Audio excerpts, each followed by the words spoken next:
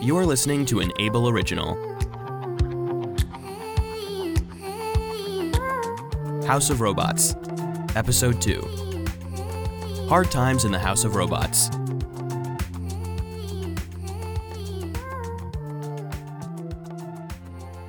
I'd lived here for as long as my circuits could remember. Haruto, Liz, and I had seen Anne and Thomas grow from naughty little kids into kind, caring, and still a bit naughty young adults. The Barclays had purchased all of us robots at the same time, just a few days after they'd moved into this big fancy house, and we'd all become friends straight away. This new life had taken some getting used to, of course, and it had taken the kids a while to get used to us too as we did our jobs around the house, but eventually they became our friends as well. Now, I can't imagine a life without them. But after overhearing Mrs. Barclay say she was going to replace us, well, I knew things wouldn't be the same again. The best time of my life was soon going to be over. As soon as I heard the news, I turned right around and rushed back to the others. I didn't want to tell them, but I didn't know what else to do. Their mainframes were going to be fried, just like mine were, but I knew that it was better to go through this together than to lie to them. When I came back, they were still picking up the broken pieces of vase. Haruto and Liz both looked at me and immediately knew something was wrong. They could sense it in the signals I was giving off.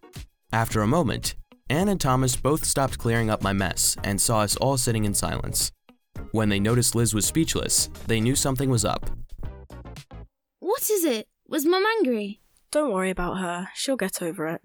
She always does. It's not that. I heard her saying something. It's just, I don't know how to say.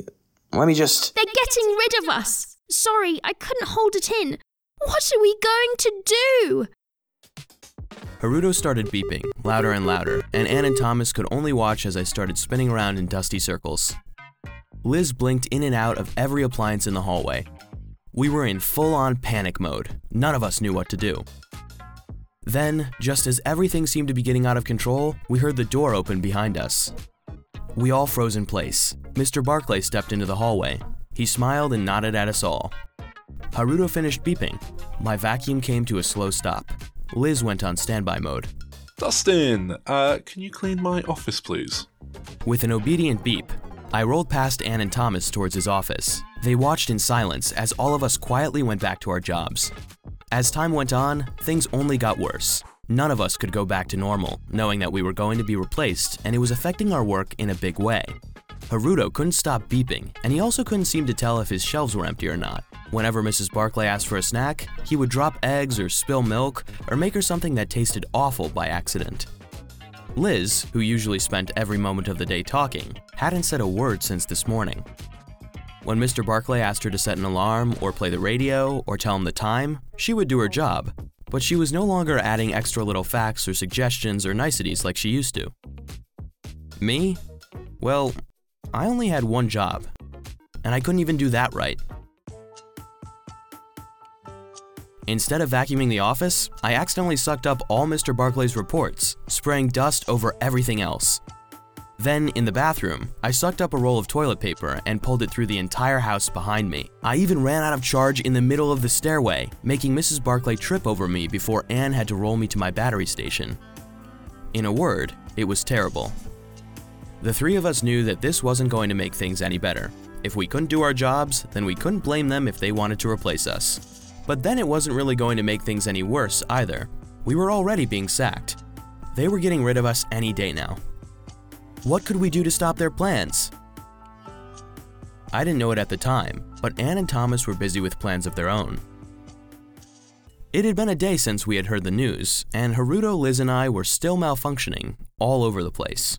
I was zooming about all morning, trying to clean up all of my trails of dust from the day before, when I suddenly heard a crash from upstairs. Hopping up the steps, I chugged around the corner, following the sound to Thomas's bedroom. As I peeked around the corner, I saw him standing over a pile of pencil sharpenings, looking down at them with his hands on his hips. Ugh, look at what I've done. I'm so clumsy. Dustin, will you help me clean this up, please? Sure thing. I sucked it all up in his second flat and turned around to leave when... Oh, and this too, Dustin, if you don't mind. He was pointing at a pile of crumbs by his bed. I sucked that up too, and went to leave again, but... It's a bit of a mess everywhere. Actually, Dustin, could you do the whole room? I know how good you are at cleaning. It seemed a bit out of character, honestly. Usually Thomas never asked me to clean for him, let alone clean his own room. Out of everybody, Thomas was the messiest without a doubt, so to hear he wanted his room cleaned was actually quite exciting. With a deep breath, I got to work, scooting over every surface and whizzing around until the room was cleaner than it had ever been before. And as soon as I'd finished, I heard something downstairs. Thank you so much, Dustin. I zoomed off to see what the noise was. In the kitchen, Anne was mixing ingredients in a bowl so enthusiastically that there were splatters of uncooked food going everywhere. I had no idea what was going on, but there was no time to think about it before Anne turned to me with a wide, bright smile. Oh, Dustin, perfect. Will you help me clean this? Haruto is helping me make scones and soup and maybe even a curry. Haruto, what do I need to add next? I cleaned up around Anne's feet, while Haruto tried his best to keep up with Anne, telling her the steps in each recipe and opening cupboards to direct her to the ingredients she needed. It looked a little stressful, but it was nice to see Haruto back to his old ways again. Are you having a party or something? No, just enjoying some time in the kitchen and making good use of Haruto's expertise. She was stirring butter into flour and flicked some onto the curtains. Sorry, Dustin, do you mind? It went on like this all afternoon, until the cupboards were bare and Haruto's shelves were totally empty. I'd had to recharge 2 times, just to keep up with the excitement, and the moment I stopped, Thomas came rushing in, carrying a bundle of pencils and papers. Has anyone seen Liz? She's been helping me with my homework for hours, and now I just can't seem to find her. Haruto and I looked at each other. I was starting to realize what had been going on. Oh, yes. Anne threw off the apron and washed all the batter and egg and whatever else from her hands. I need Liz's help as well.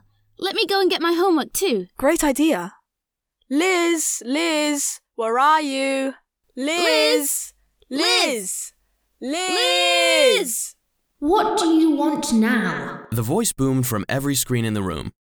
The oven clock, the microwave, and even the digital radio all flashed with pixels of Liz's scowling face. I've been helping Thomas all day, answering question after question. When were the pyramids built? What was Shakespeare's first play? What's the biggest sea creature? You can't possibly have homework about all of those things. Thomas and Anne stood there, looking a little embarrassed. A couple of pencils fell to the ground, and a piece of paper floated from Thomas's arms and landed on the floor. They both glanced at each other, then looked at each of us. Haruto's doors were swinging open, and he was beeping softly, tired and empty. I was covered in bits of food and running out of battery for the 3rd time that day. Liz was still on every screen in the room, recovering from being overloaded with so many questions for hours on end. In short, we were all completely exhausted. You didn't really have all that homework, did you? And you didn't need to make all that food either. And I guess you made all that mess on purpose so that I'd have to clean it up? But why did you do it? Because we could see you were all feeling upset after what happened, and we didn't want you to feel like you weren't any good. You're panicking and making lots of mistakes, and we just wanted to remind you that you're great at your jobs. So we pretended to need extra help from all of you. It doesn't mean that we don't really appreciate everything you do. As we sat there in the kitchen together, surrounded by food and mess and pieces of paper, all of us realized that us robots had been thinking way too much about the bad news and not enough about each other. Anne and Thomas's plan hadn't worked exactly, but it had showed us that they really did care. I scooted over to them and nestled between their feet like a puppy. Then Haruto wheeled over and Liz appeared on Thomas's watch, and we all stood together for a moment, enjoying a big robotic hug.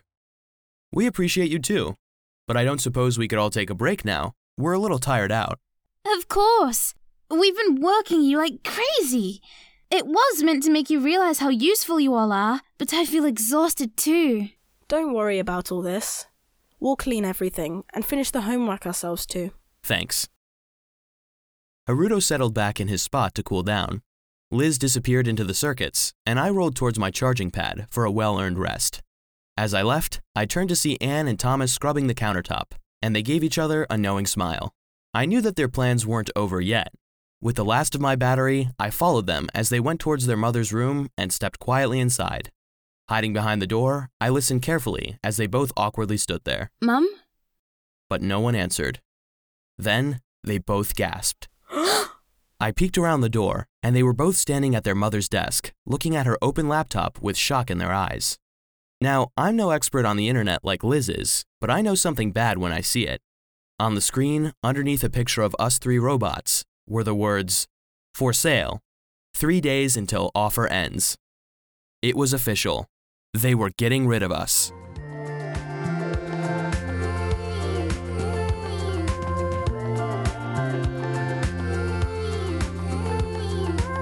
Thank you for listening to an Abel original.